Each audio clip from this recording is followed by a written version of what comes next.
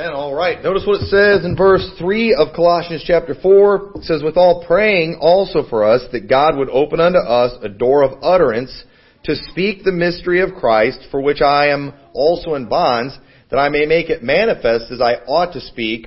Walk in wisdom toward them that are without, redeeming the time. Let your speech be always with grace, seasoned with salt, that ye may know how ye ought to answer every man. The title of my message tonight is Being Tactful in a Fickle World.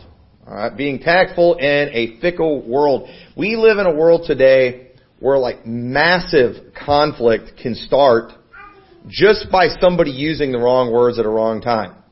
We live in a world where you can be a teenage boy wearing a red Make America Great Again hat, and if you smile at the wrong moment, you can, literally ruin your life to where it's not safe for you to even go out in public. That's the kind of just crazy world we live in, where we are all just one viral moment away from needing witness protection. It is crazy just how, one thing, one statement, one thing that just looks bad can just, it can ruin somebody's life. And we live in a world today where it's dangerous to, when you stop and think about it, sometimes just go out in public. Everybody's carrying around a camera with them everywhere they go. And if they video something at the right moment, at the right time, that looks just the right way, it's something that can go viral. Everyone's going to see it. And it could ruin your life. And, we need to understand the times that we live in, and we need to take into consideration some of the things that we do. We need to have a little bit of wisdom when you go out in public. You need to have a little bit of wisdom in the things you say, because, we don't want those moments. We don't want those things to happen with us. And we need to be people that have a little bit of tact, that know what to say, the right time to say it. He says there in verse 5, walk in wisdom towards them that are without. Okay? Talking about people outside the church, people outside Christianity, we need to be careful about how we are in their presence and in public, how we conduct ourselves, the things we say. Let your speech be always with grace, seasoned with salt. Okay? There are some things that are true that we shouldn't necessarily say. When we go out soul winning, we don't go knock. If I go up to a house and I see Mary in the bathtub, outside that house, I know that's probably a Catholic. I'm not going to go up to it and say, hey, and knock on their door, say we're from Liberty Baptist Church. I notice you got a Mary in the bathtub out there. You're probably Catholic, probably on your way to hell. You need to get. I'm not going to say it like that. Okay? I'm going to let my speech be with grace, seasoned with salt. Alright? I want to know how to answer every man. I'm not just going to, when people, when we ask them, hey, what do you think a person's got to do to go to heaven? We ask people that all the time. And usually they say something along the lines of good works. And when they say, I think you just need to be good, go to church, not kill anybody, I don't interrupt them and say, heretic. I don't do that. Okay? None of us do that. We use a little bit of tact. Okay? We let our speech be always with grace. We need to be careful, and we live in a very fickle world, one that is just very emotionally inconsistent. It's all over the place. And isn't it crazy too how in our country, literally, that one viral moment, okay, that one little thing that can literally start riots, okay? Some video surfaces out there, and you can have riots taking place. And isn't it amazing how, you'll get Black Lives Matter all upset about something somebody said, somebody got shot, whatever, and then all of a sudden they're tearing a city apart, and then all of a sudden the next day they're fine. As soon as the video cameras leave, all of a sudden they're fine. It's like, what happened to all the chaos? Isn't it amazing the way some of these controversies that just eat up all of the news cycle, the way they all of a sudden just disappear and everybody forgets it? Why is that?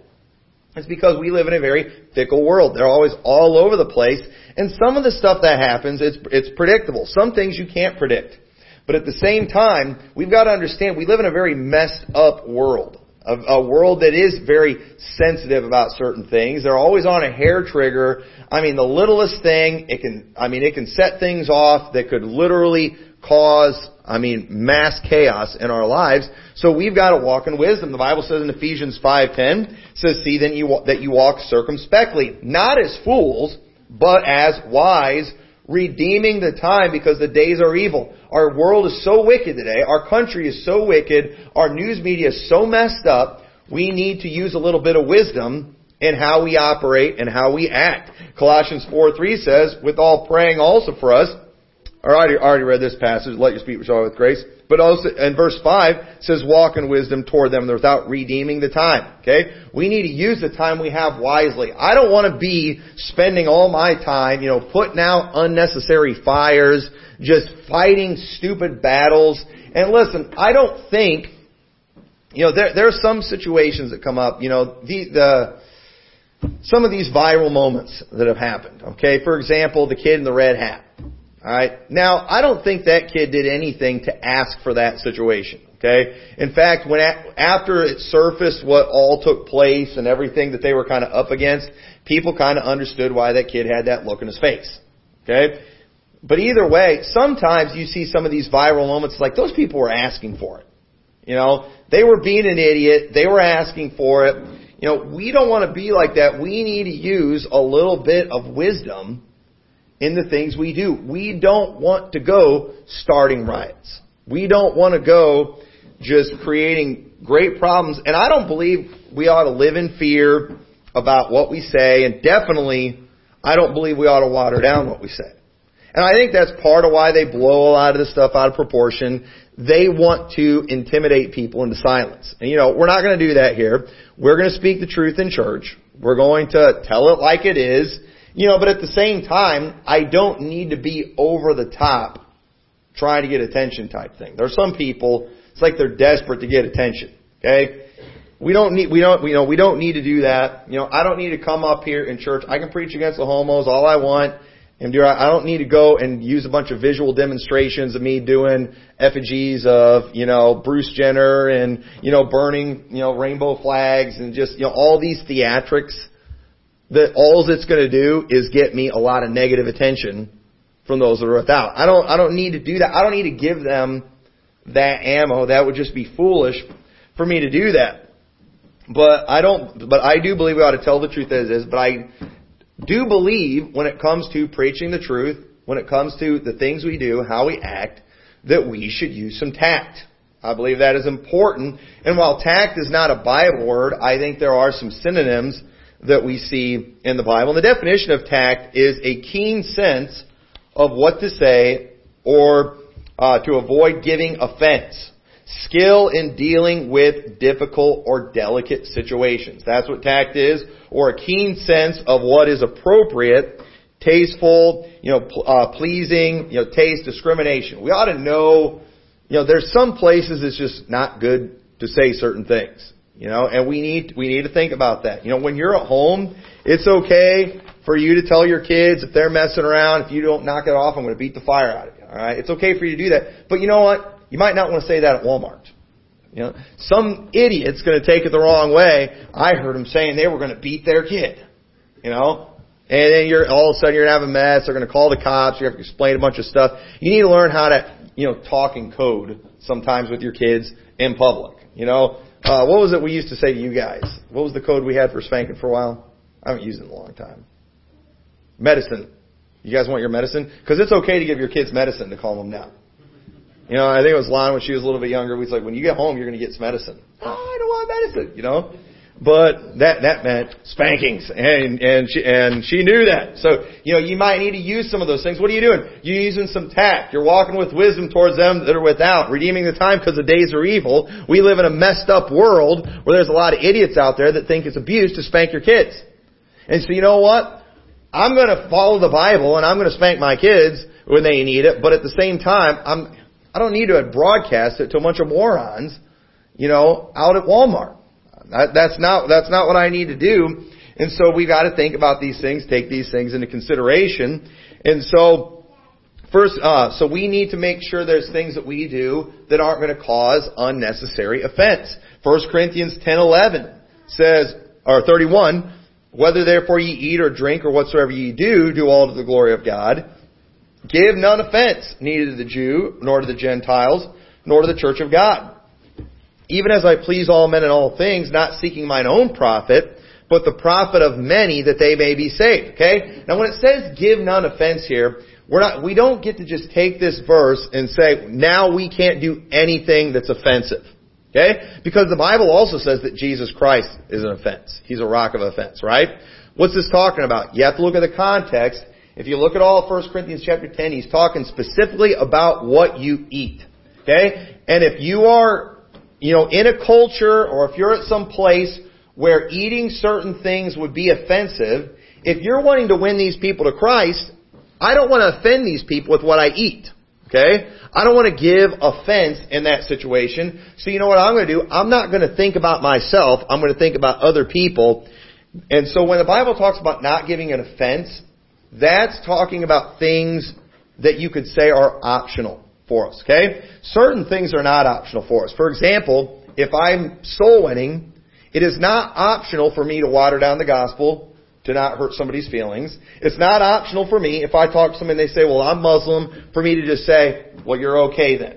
No, you know what I have to do? I have to preach Jesus, which will be an offense. That is not optional. But if I go to a Muslim person's house, or if I invite a Muslim person over because I want to witness to them, I shouldn't serve bacon.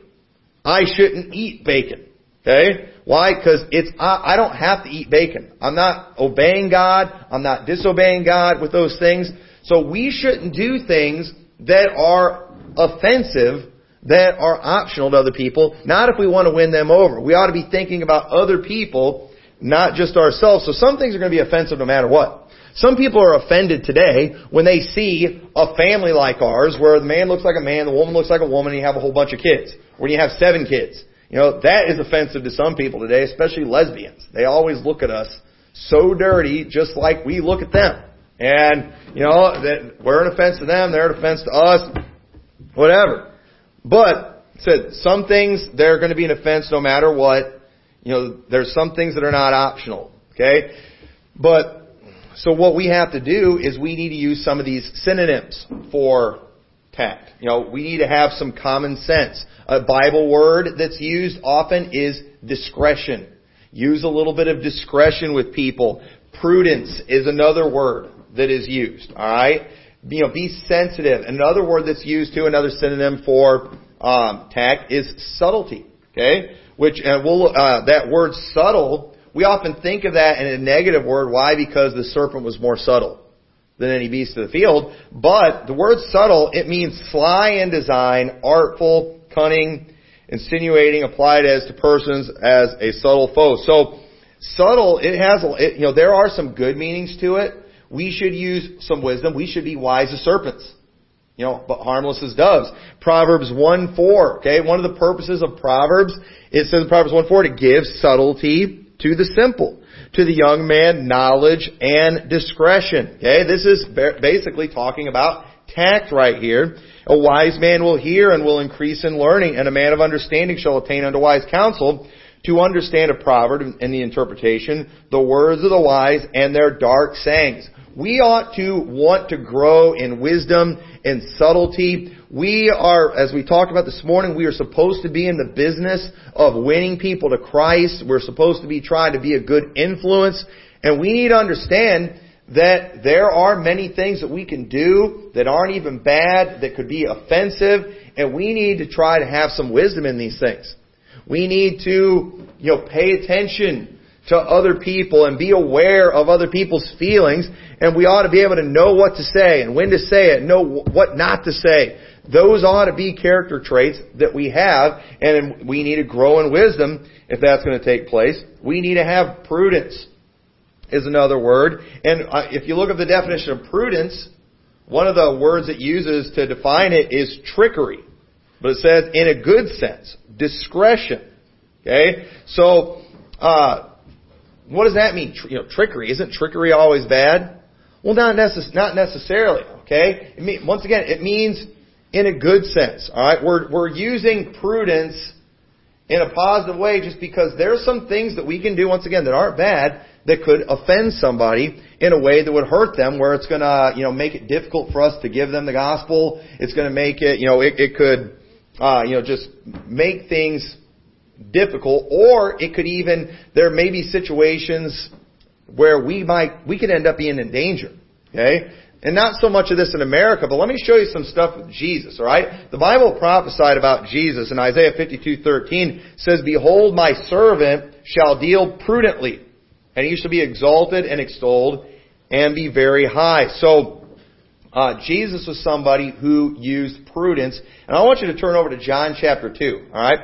Let me show you some things in John chapter 2 about Jesus that I think answers a lot of questions. It answers a lot of questions that I've had in the past, questions a lot of people have asked. It's just one of these things, we read this about Jesus, but we kind of just glance over it. And this is a very important thing. Jesus was somebody that used a great deal of tact.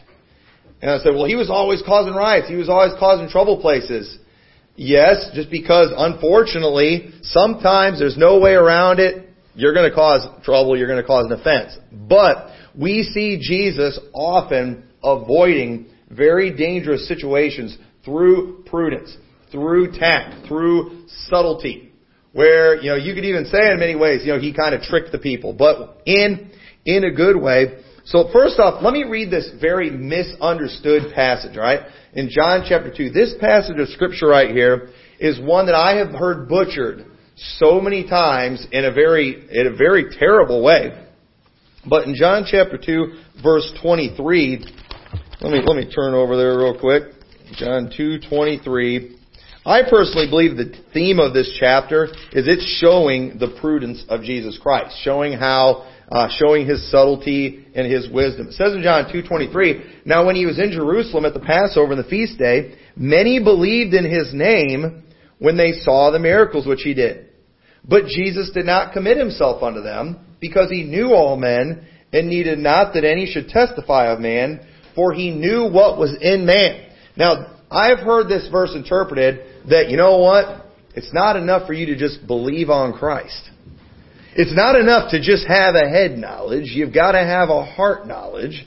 Because Jesus, notice these people, they believed in Him, but Jesus didn't commit Himself to them. Why? Because He knew what was in man. He knew they hadn't repented of their sins. He knew they had a head knowledge of Jesus, but there wasn't a heart knowledge. So these people didn't get saved. It's not enough for you to just believe in the Lord Jesus Christ. He's got to believe in you too. Why? Because He didn't commit Himself to them. Well, what does that mean? First off, does that have anything to do with salvation? I'm going to show you it has absolutely nothing to do with salvation. Okay? The theme of this chapter is showing the off the charts wisdom of Jesus Christ in dealing with people. That's what it's showing. And this has nothing to do with salvation. So let me show you a few things in chapter 2. So in chapter 2, this is where we see the first miracle of Jesus Christ. We're not going to read the whole chapter. In Cana of Galilee, remember they go to the wedding, they run out of wine. Jesus' mother says, "Hey, my son can take care of this." And what did Jesus say to her? He says in verse 4, "Woman, what have I to do with thee? Mine hour is not yet come." Okay? Now, why wouldn't He want to do a miracle there that everyone could see? He's Jesus. Isn't this just going to get people to believe on Him? But no, He says, why are you doing this? And then we see, we're not going to read it all, when He did that, where He changed the water into wine, they kind of kept it quiet. The servants knew, the disciples and Jesus' mother knew, but we don't see anywhere in this passage where the people at the wedding feast gave the credit to Jesus Christ. Why? Because this is something He kind of did it quiet because He did not want it getting out that He did this. I believe because it would have put Him in a difficult situation. It was not time for Him to be revealed yet. And so He's using wisdom here. He's using tact. All right, I'll help the people out. But you know what? Let's keep it quiet. He's using some tact. If you keep on reading even farther, it goes on to a next story. In chapter 12, He went down to Capernaum. He, His mother, His brother, and they continued there not many days. The Jews' Passover was at hand, and He found in the temple those that sold oxen and sheep and doves and the changes of money setting. And you all know this story, this is where he went and he ran the people out. Now this kind of got him some attention here, but this is something that he needed to do. It was a necessary thing that he did, but at the same time, what did they say? After he does this to him, the Jews said unto him in verse 18, What sign showest thou unto us, seeing that thou doest these things? Hey, what gives you the authority to come in here and tell us what to do? Show us a sign. But what did Jesus do?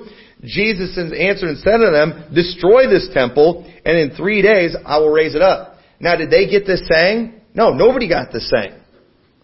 So why did he say this to them in a way like this? You know, why would he do this? Alright? You know why? Because it wasn't for them to know at that time. You know what? He was not ready to fully reveal himself. He understood that, you know what? If I go and I declare myself the Messiah right now, these people will kill me. And it was not his time. It was not his time to die. Later on, his disciples realized what it meant after he rose from the dead. But then, when he comes into Jerusalem, alright, so everything we've been seeing here, it's showing the wisdom of Christ and how he's handling these situations. Why? Because he knows man. He knows what's in man. So when he comes to Jerusalem at the Passover, many believed in him. He's in Jerusalem. Okay? This is right after he's drove these people out of the temple. Okay? He's got a lot of people mad at him right now. But he does these miracles there, and many people are believing in him. But when it says he did not commit himself unto them, you know what it's saying? It means he didn't put himself into their hands. He didn't stay there with them. All right, if he's going to stay there in Jerusalem, he's going to need somebody to take him up, or to put him up. He's going to need a place to stay. And Jesus knew this crowd. I just caused a bunch of trouble in the temple. I did some other things over here. I got people here that believe me. While the crowd's liking me right now, he knew what was in man. They're not going to stay feeling this way about me. And if I stay here, I'm going to get myself in trouble. And you know what? Mine hour is not yet come. And so we see often when Jesus is performing miracles, what would he do? He would say, Don't tell anybody about this. Now, why was he doing that? Why? Man, you healed me. I can see. Shouldn't I be telling everybody about you? No, because it would have got him in trouble. It would have put him in a dangerous situation. We see these examples throughout Jesus' ministry. So when Jesus would say these things to people, much of what we see in the Bible, it's showing Jesus dealing prudently. Why? Because he knows the multitudes. He had so much wisdom that he could look into a crowd and he would know what they were going to do. And when he looked into this crowd in Jerusalem, he sees a crowd of people that a lot of them were mad at him because of what he did in the temple. A lot of them believed him because of the good things he did. They believed his message. But at the same time, he's looking at that crowd and he's like, you know what? While things are looking good right now, by later tonight, it could be completely different. You know why? Because they were a very fickle people. We see them one day praising him, singing Hosanna. A couple days later, what are they doing? They're crying out, crucify him. That was the type of world that Jesus lived in. That was the type of thing he had to deal with. And Jesus dealt prudently. He had all these people that hated him all those years that he did his ministry. Yet nobody ever got to him. Nobody ever succeeded until his hour had come. And then when his hour came, they came and he went and he died. And so John chapter 2, when he's talking about did not commit himself to them, that had nothing to do with salvation. The Bible's using the word commit there the same way that the Bible uses the word commit where is it? Look at 1 Peter. Or no, that's not it. I don't think I put the verse in there. Oh yeah, 1 Peter 4:19. It says, Wherefore let them that suffer according to the will of God commit the keeping of their souls to Him, and well-doing is unto a faithful Creator. Alright? How do we get saved? We commit ourselves unto Him. What does that mean? We are entrusting our souls to Jesus. So when the Bible says Jesus did not commit Himself unto them, it's saying He did not entrust Himself to those people. Now explain to me how that's about salvation. Does Jesus entrust Himself to us when we get saved?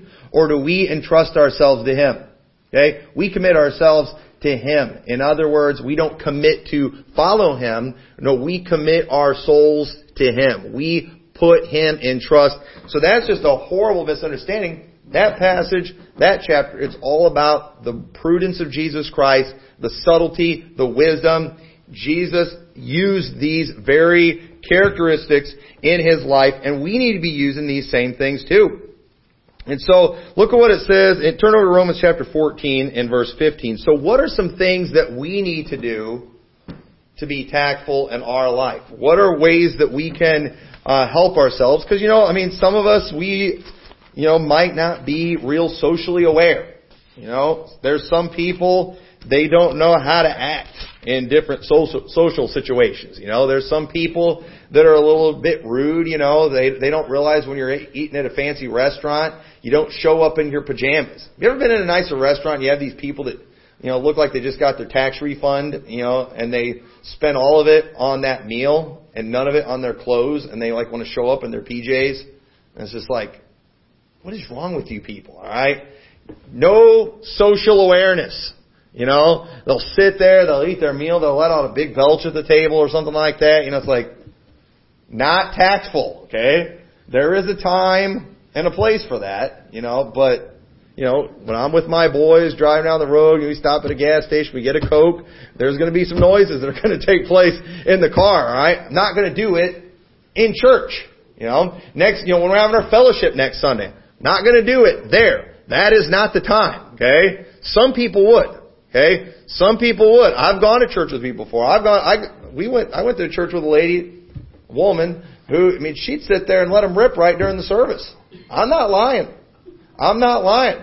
They sat right around where Brother Lonnie's at, and there was this invisible half circle all around where she sat because nobody would sit. Everybody knew what took place during service. And I never sat anywhere over there. And for the longest time, I thought people are making this up. She's not really doing that.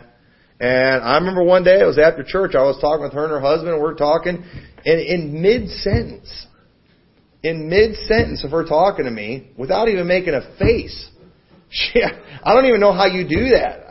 Just let it rip. I'm just like, the stories are true. and there were several other times after that, I was like, wow. It was crazy. No tact. Okay? There's a time and place for that, alright? But not in church. Good night. Use a little bit of tact. Some people don't have it. So, here's some things that you need to do. Some things that you just need to figure out, understand your life if you're going to be a tactful person. First off, you got to remember that the world doesn't revolve around you. Okay?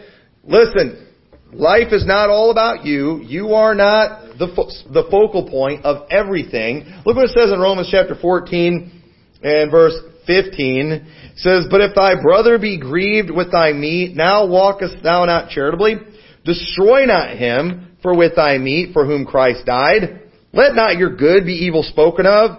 For the kingdom of God is not meat and drink, but righteousness and peace and joy in the Holy Ghost. For he that is in these things serveth Christ as acceptable to God and approved of men. Let us therefore follow after things which are made for peace, and things wherewith one may edify one another. For meat destroy not the work of God. All things indeed are pure, but it is evil for the man who eateth with offense." Once again, now we don't really deal with this much in our culture, in our society in America. Most of the time we're not going to offend somebody with what we eat. Okay, that's not a big problem here. Okay, but in this time, in this culture, it probably was. And in some places of the world, it probably still is. And you know what? The last thing we need to do is waste our time offending people by the things we eat. Say, well, I like it. Well, guess what? Life's not all about you. Don't offend somebody just so you can have a little bit of pleasure stuffing your face. Alright? Think about other people. Walk charitably. This is somebody who Christ died. Think about that. And, do things that are acceptable. We're going to edify one another. For the kingdom of God is not meat and drink. Okay? As Christians, for some people in the world today, their life is all about the pleasures of the flesh, always wanting to post pictures of themselves, eating at fancy restaurants, doing all the things that successful people do. You know what? That is the most shallow, pointless lifestyle. I'm sorry, but when you when you look at the food you eat and the places you eat as like this big status symbol, I'm sorry, your life's pointless, all right? I like a good meal. I like a good restaurant as much as anybody else. But you know what? It's not the most important thing in the world to me. But you know what it is for some people? In fact, it's some people's entire life. You look at some people's social media, all it is what they eat. And you know what? The kingdom of God, it's not meat and drink. And so we need to understand that, you know what? This life is not all about me. I'm not going to do things that might offend somebody just because I like to do it. I might like to, after I eat a big meal, to drink a big Coke and let out a big belch. But you know what? That might make me feel good. But you know what? I ought to think about other people too. I ought to think about the fact that it might bother somebody else. I need to take those things into consideration. I might like going days and days and days without showers, but I might need to take into consideration that people don't want to smell me. And I need to think about the fact that I'm going to be out in public with other people. I wish some people would think about that.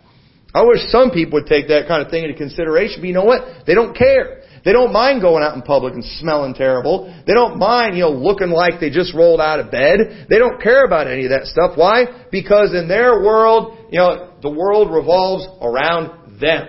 You got people today wanting to debate whether the world's spinning around the sun or whatever. Some people think the world's spinning around themselves. Revolving around themselves. That is their mentality. And we should not be that way. The world does not revolve around us. We need to take the time to learn about others, and we need to think, hey, I don't want to set people up. Especially if you're going to be trying to minister to people and giving people the gospel. You need to think about this stuff and not do these things. We need to be willing to get out of our comfort zone. And we ought to be willing to help other people. Turn over to 1 Corinthians chapter 9 and verse 19. It says, "For though I be free from all men, yet have I made myself servant unto all, that I might gain the more. And unto the Jews I became as a Jew, that I might gain the Jews. To them that are under the law, as under the law, that I might gain them that are under the law." Oh, it looks like Paul's being phony here. Looks like Paul's being two-faced here. Paul wasn't under the law. Why is he acting like he's under the law? To them that are without the law as without law, being not without law to God, but under the law to Christ, that I might gain them that are without the law. To the weak I became as weak, that I might gain the weak. I have made all things to all men, that I by all means save some. Okay? This isn't about being phony, about being two-faced, but Paul, what he's saying is, you know what? If I'm going to reach these people, if this is a poor area, they're not going to listen to me if I'm living like a king, like a rich person.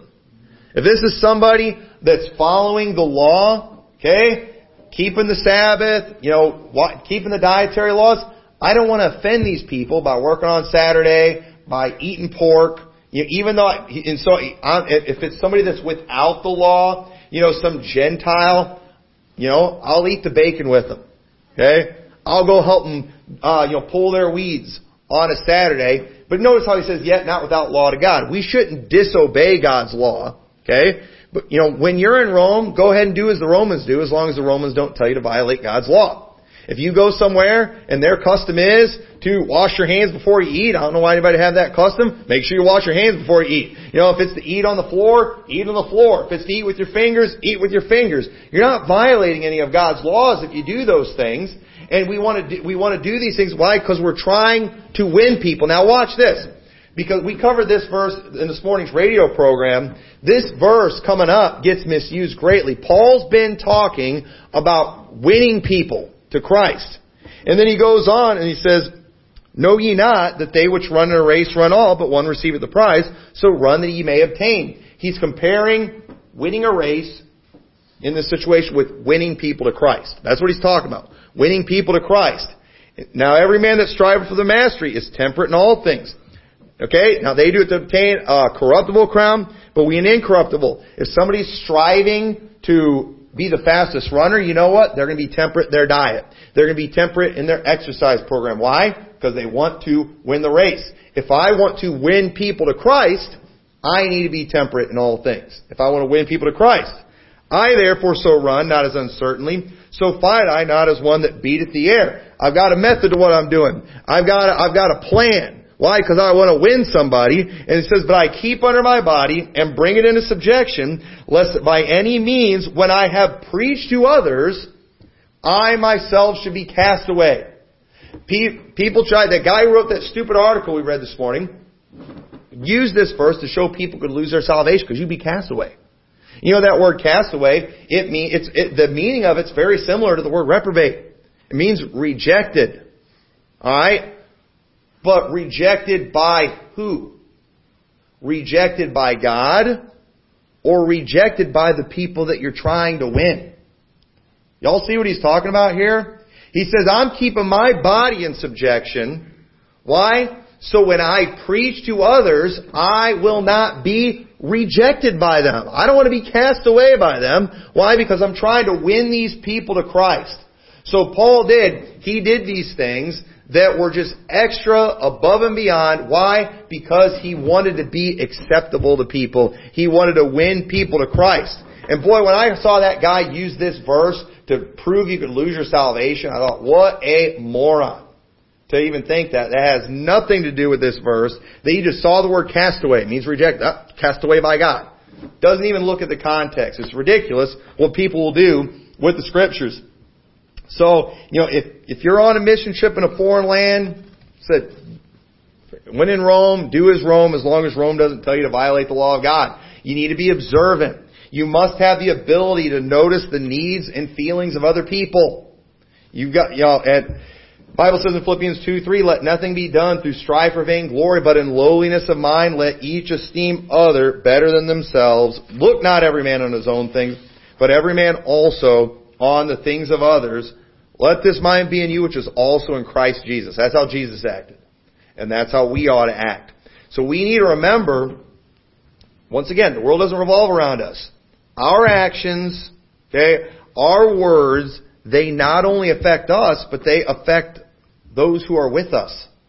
Look at John 17 and verse 14. See, some people today who don't have any tact, one of the things, there's some people, they're just like a bull in a china shop.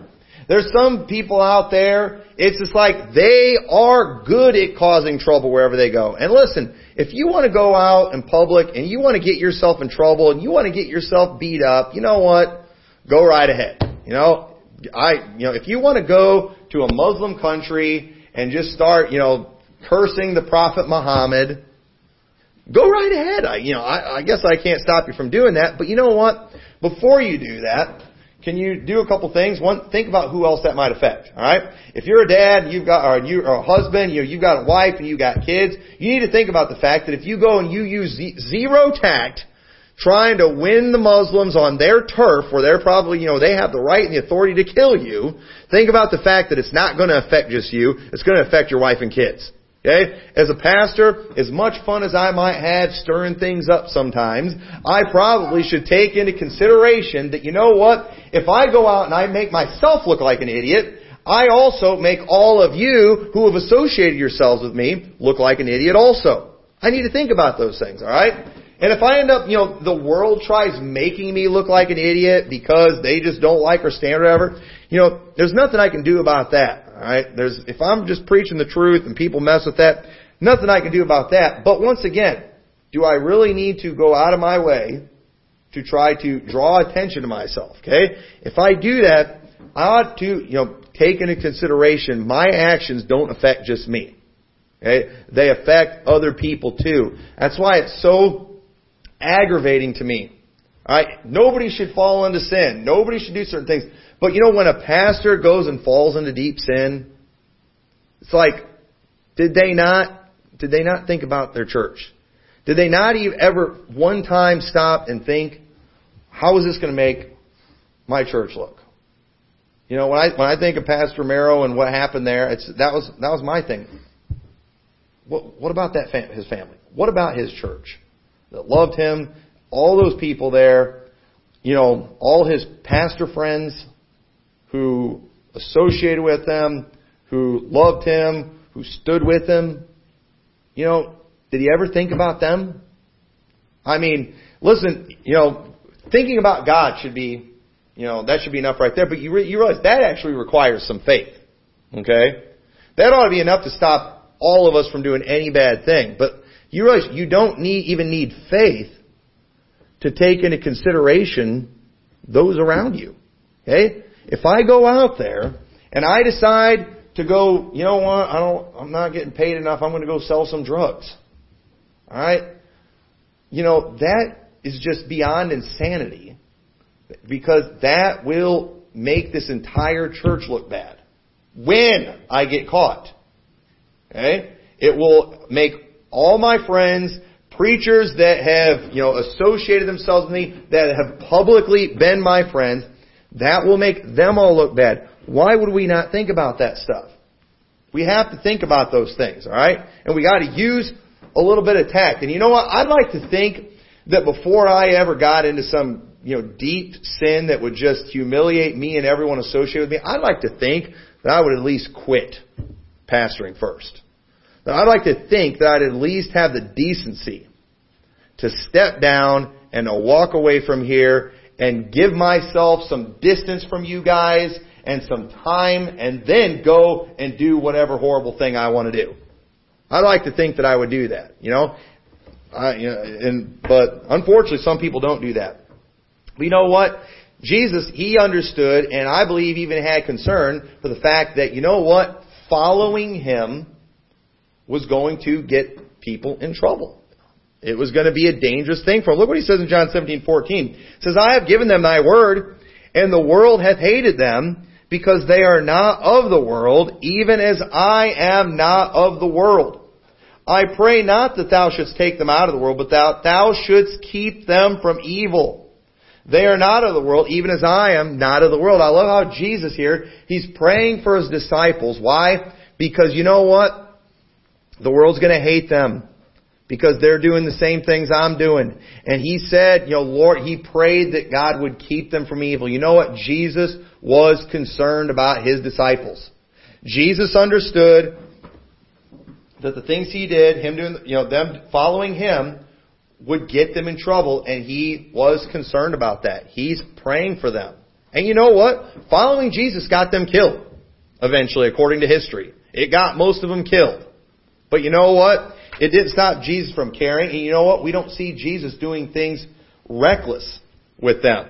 Well, you know what? Turn back to John chapter 7. Let me show you this in John chapter 7.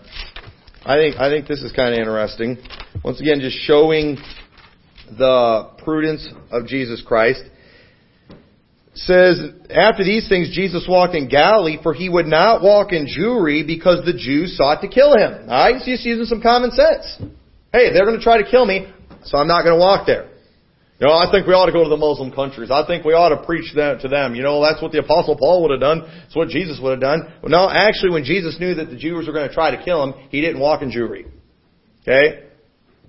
Think, just a little bit of common sense there. Now the Jews' feast of tabernacles was at hand. His brethren therefore said unto Him, Depart hence, and go into Judea, that Thy disciples also may see the works that Thou doest. For there is no man that doeth anything in secret, and he himself seeketh to be known openly. If Thou do these things, show Thyself to the world. It's like, man, all these miracles. Go out and do them. Let everybody see this. For neither did His brethren yet believe in Him. Then Jesus said unto them, My time is not yet come, but your time is always ready. The world cannot hate you, but me it hateth, because I testify of it, that the world that works thereof are evil. Go ye up into the feast. I go not up yet into this feast, for my time is not yet full come. But I believe Jesus was saying here, when He says, my time is not yet come, but your time is already, Jesus was saying, this isn't my time to die. But your time, it could come at any time. And so Jesus didn't want to go up there with His disciples and reveal Himself to everybody yet. Why? Because it would probably get His disciples killed. And so I believe He's saying, you know what? You guys go ahead and go up. Okay? Because the world can't hate you. I'm the one that they hate. So you guys go ahead and go up and go by yourself. I'll come later. What was He doing? He was thinking about His disciples. He didn't want to get them killed. Look what it says in verse 30 of chapter 7. It says, Then they sought to take Him, but no man laid hands on Him, because His hour was not yet come. So even in this situation where they wanted to kill Him, they weren't able to. Why? Because it wasn't time. Okay? There was no way God's will was going to be messed up in this situation. There was a very specific time when Jesus would go and He would die. But you know what? When it came to the disciples, they could have early. So you know what Jesus did? He used some prudence. He used some wisdom. Why? To protect them. To think about the fact that what He did, His actions, would affect His disciples. And once again, we've got to keep these things in mind and remember what we do affects other people. And so that means we don't always get to just say whatever we want and do whatever we want and act however we want. We need to have a little bit of tact, and you all need to keep that in mind too, because you all represent Liberty Baptist Church. Okay? When you go out in public, please, don't be getting yourself in the newspaper, for committing crimes and on the news for robbing banks. Listen, don't do that. You'll make our whole church look bad. That's why we don't let perverts in the church. We don't want them getting caught and then everybody finding out about it and find out where the church of perverts go to. It'll ruin our reputation. Okay? Think about these things and be careful. So, last thing you just need to do is, in order to have some tact, you need to increase in wisdom. Okay? Tact, once again, it's wisdom. You know how to act in certain situations. You have prudence. You have some subtlety. To give subtlety to the simple. To the young man, knowledge and discretion. Proverbs 1:5. A wise man will hear and will increase in learning, and a man of understanding shall attain unto wise counsels. To understand a proverb in the interpretation, the words of the wise, and their dark sayings. So the book of Proverbs, it is full of wisdom that will help you in every situation. If you want to be a tactful person, you know what you need to start doing right now is reading the book of Proverbs. You need to start reading these Proverbs. You need to meditate on these Proverbs. You need to memorize them, practice them. It is amazing how many Proverbs have protected me in my own life, that have kept me out of very difficult situations, potentially dangerous situations. There have been times when I have, literally had to just keep quoting myself certain Proverbs. Why? Because, I was tempted to do some things that I knew violate what Proverbs teaches. And so here's just a few I'll throw out at you that have helped me. Proverbs 17:27 says, He that hath knowledge spareth his words, and a man of understanding is of an excellent spirit. Even a fool, when he holds his peace, is counted wise, and he that shutteth his lips is esteemed a man of understanding. When some people who are tactful, they often know when to speak and they know when to shut up. Some people, they just speak, no matter what. It's like no tact. Listen, sometimes you're just better off not saying anything. So, I don't know how to act. All right? And sometimes it's hard, okay? When somebody's hurting, when somebody's sick or dying, or when somebody's lost a family member, those are tough situations, aren't they, for us? We often don't want to be around that person that's going through a tragedy. Why? It's not that we don't want to be there for them. It's just we don't know how to act. You don't know what to say. And we shouldn't just say, well, you know what? I'm going to think about myself. I'm going to go hide in a corner. I'm going to stay away from them. No, we know what we need to do. We need to pray, Lord, give me some wisdom. Lord, help me know the right things to say at the right time. And we could gain a lot of wisdom and a lot of insight from reading the Bible, from reading the book of Proverbs. Ecclesiastes has some good ones. Ecclesiastes 7:8, I like this one. Better is the end of the thing than the beginning thereof, and the patient in spirit is better than the proud in spirit. Be not hasty in thy spirit to be angry, for anger resteth in the bosom of fools. We need to learn to look at the end of things. Not always just look at the present. Okay? Consider the end of things. That's what a wise person does. And that man of discretion, that man of prudence, that person is going to act in a way thinking about, you know what, I want to finish right. I want to end well.